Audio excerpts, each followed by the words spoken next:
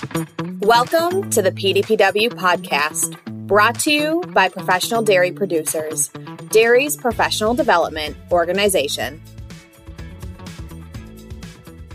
Hi, this is Holly Green with The Human Factor, and today I want to share with you some thoughts and some tips and techniques for rebuilding your resiliency during constant, unexpected change.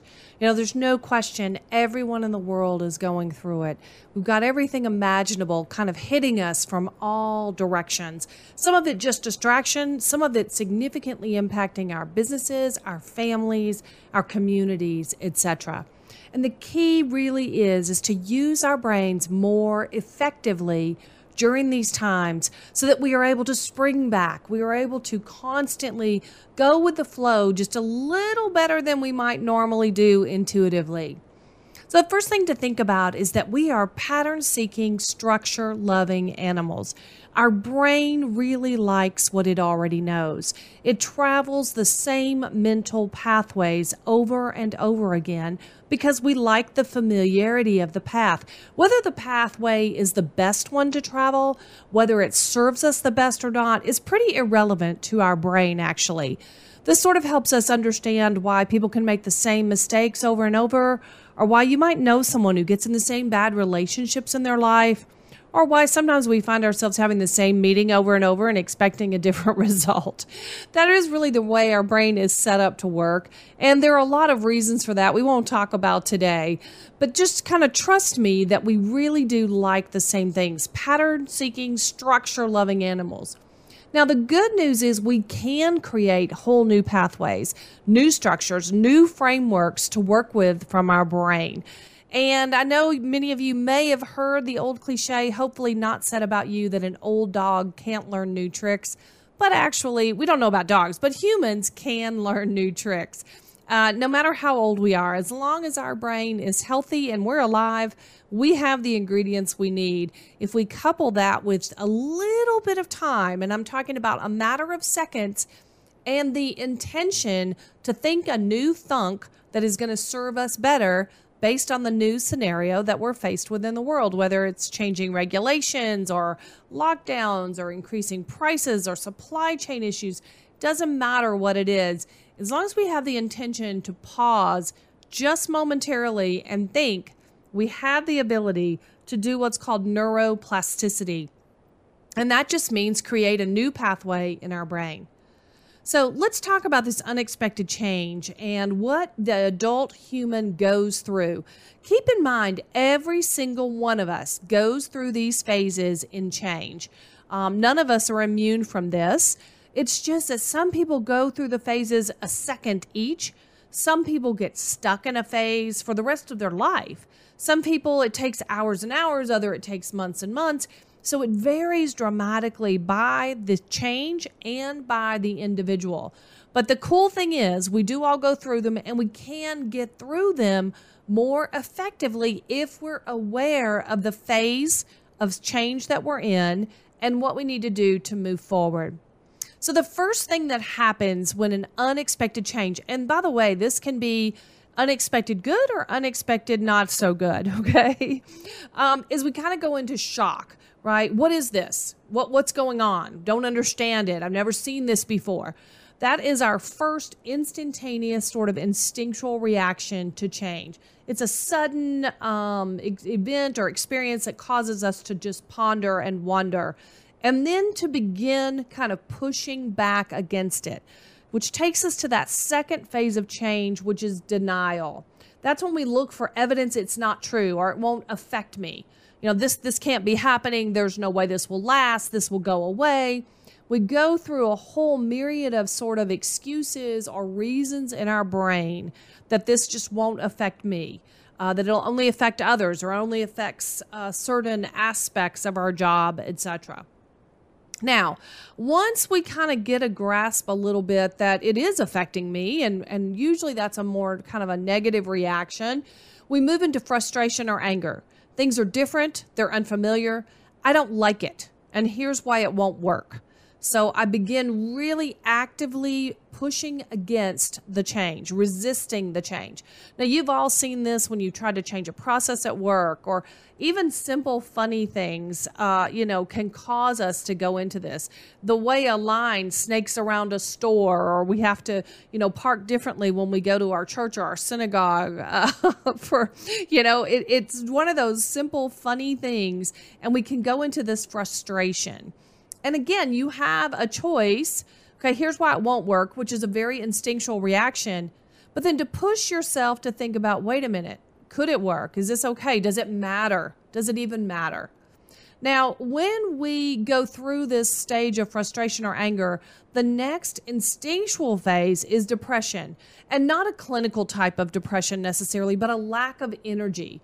We withdraw, we disconnect. I'm just going to check out and wait. I don't have to do this. I don't have to work this way. There's no way this will affect the way we do business. We sort of just take ourselves out of the equation. Now, again, when this follows that frustration, I don't like it, here's why it won't work, we disconnect. And you can move through those in seconds if you keep forcing yourself to think about, how might this work? What good can I find? Does this even really matter? Because that will take you to the next and most important stage of dealing with unexpected change. And that's accepting and beginning to experiment, right? That's when we consider new ideas or new ways of working, or just adapting our behaviors or our thoughts in sometimes very small ways, and sometimes insanely significant ways.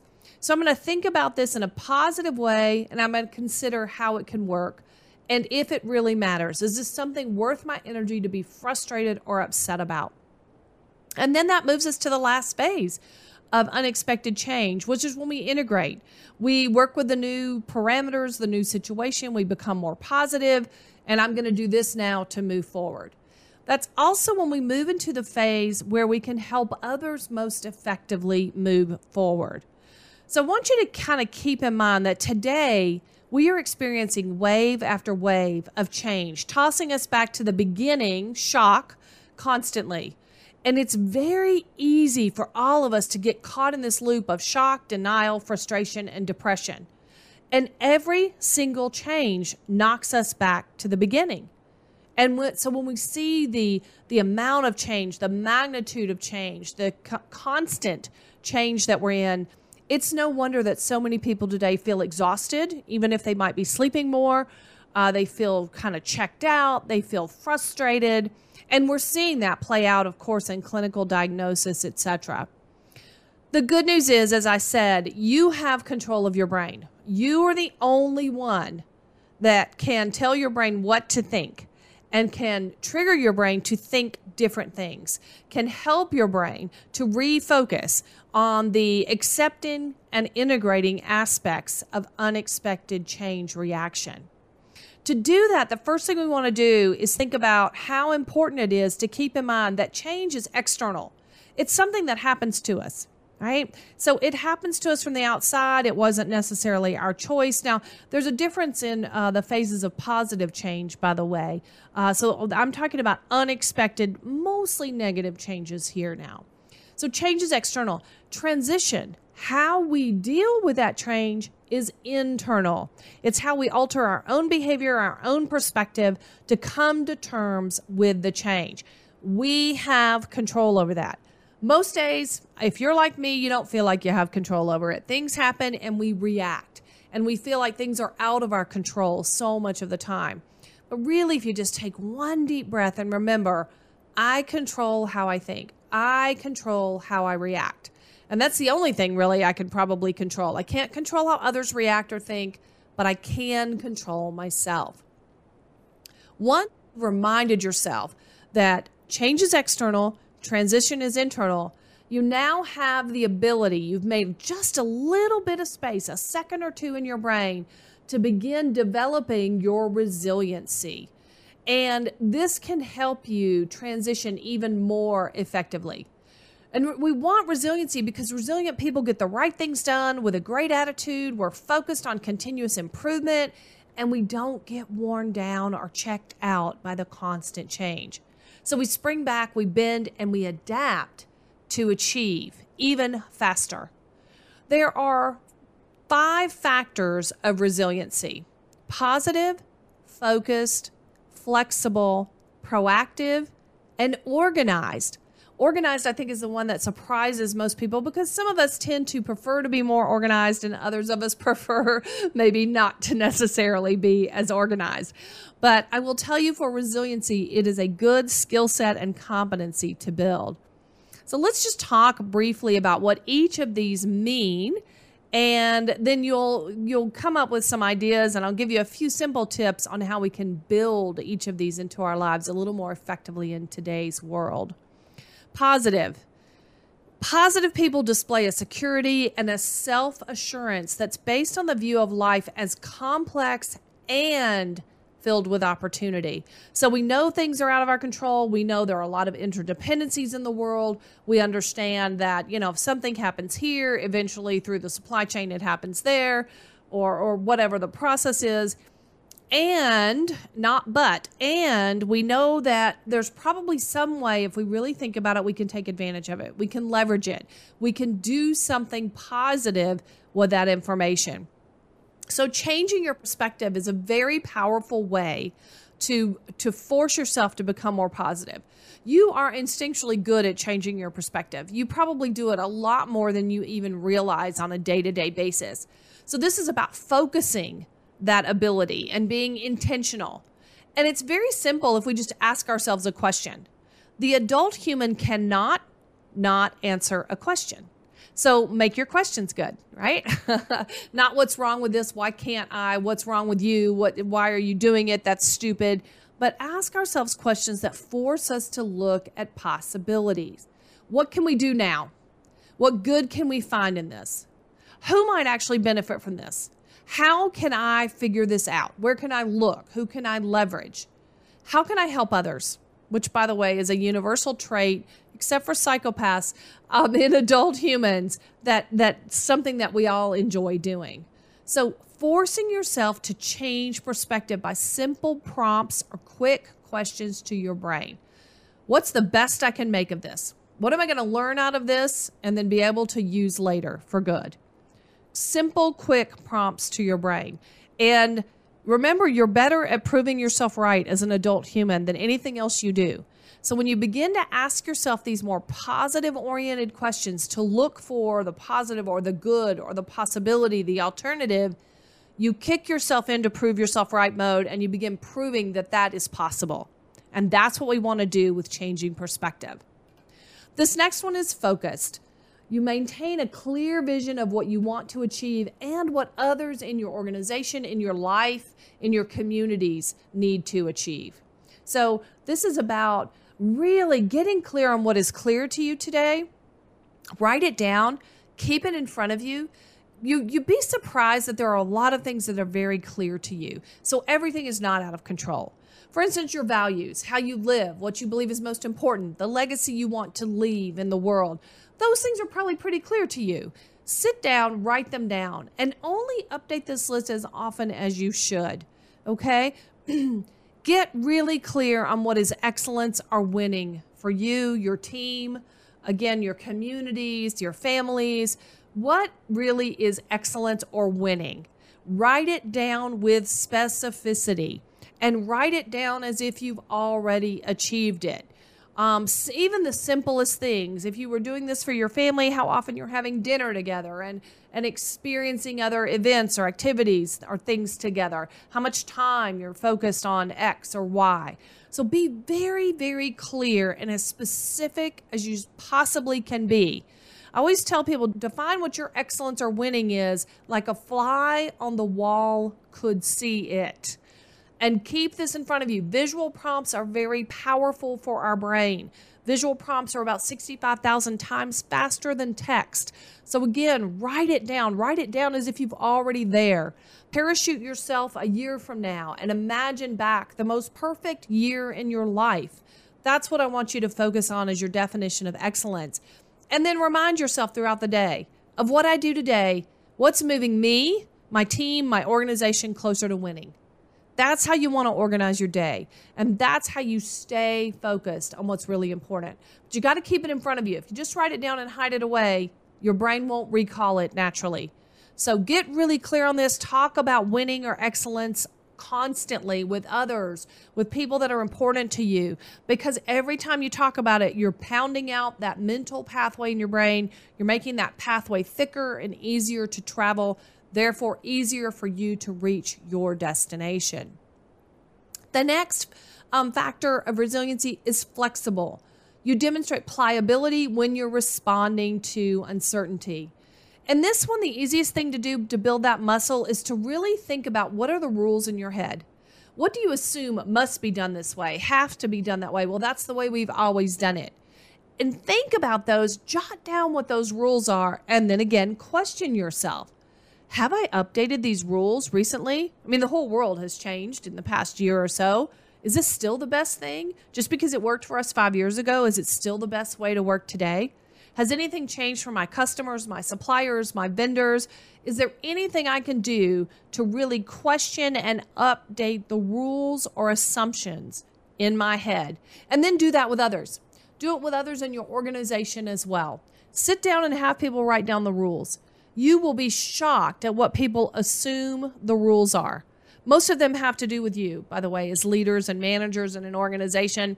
Most of them are more getting in the way than they're helping. And maybe they were a real rule 5 years ago, 6 years ago, even 2 years ago.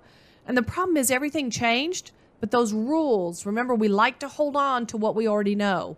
We like things that are familiar, so we held on to that rule even if you told us once to change it. Again, this is why people can go back and do kind of the same things that they used to do, even when you've announced a new process and you thought you'd taught everybody and trained everybody to do it different. So individuals that are truly flexible can consider the rules and really challenge their own mind on assumptions and beliefs about what must be so. And the only way we get good at something is to practice doing it. So you have to practice doing this with yourself and others to get great at doing it. Proactive is the next factor of resilient individuals. This is where we engage change rather than defend against it, right? So we strike a balance between this excessive risk, where we're literally betting the whole farm, and avoidance, which is, of course, the other end of the scale where we're not making any decisions and we're not moving at all. So you want to make sure that you're practicing your abilities to be proactive. Some simple things to do. Pose questions of others about what's possible. What are the alternatives? When you've decided on something and you're absolutely positively sure it's so, I want you to ask yourself and your team, what's the second right answer? If we can't do the first one that we all agree is the best thing, what's the second best or right answer? And you will be shocked. Sort of gives your brain the permission to think a new thunk, to consider a possibility, alternative, or option. And this type of thinking is what helps us be proactive. To be able to consider before we're fully locked into something, is there something that if I take 15 seconds and think about this a little more, we will be even better than our competitors. We will exceed expectations because we spent 15 whole seconds using our brain to ponder. Are there other industries to look at? Are there other places where I can get ideas? Is this something I should go out on Google and just read about for a minute or two? It is amazing the pieces and parts your brain can put together when you just give yourself a little space, just a little space, instead of running and to doing constantly. And that last factor of resiliency, of course, is organized. So this is about developing structured approaches to be able to manage ambiguity.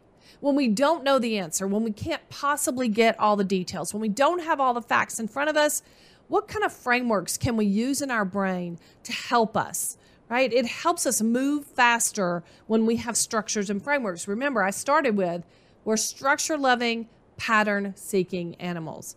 So practicing breaking down a problem into simple pieces, visualizing a project from the end state, working backwards, allocating just 5 minutes each day to organize your workspace.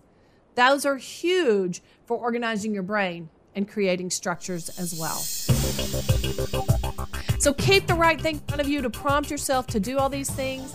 And in the next podcast, I'll share more simple tips for you on being more productive and even more resilient in this crazy world of constant, unexpected change. Our thanks to Holly Green, Global Management Consultant, award-winning speaker, and best-selling author with The Human Factor, Inc.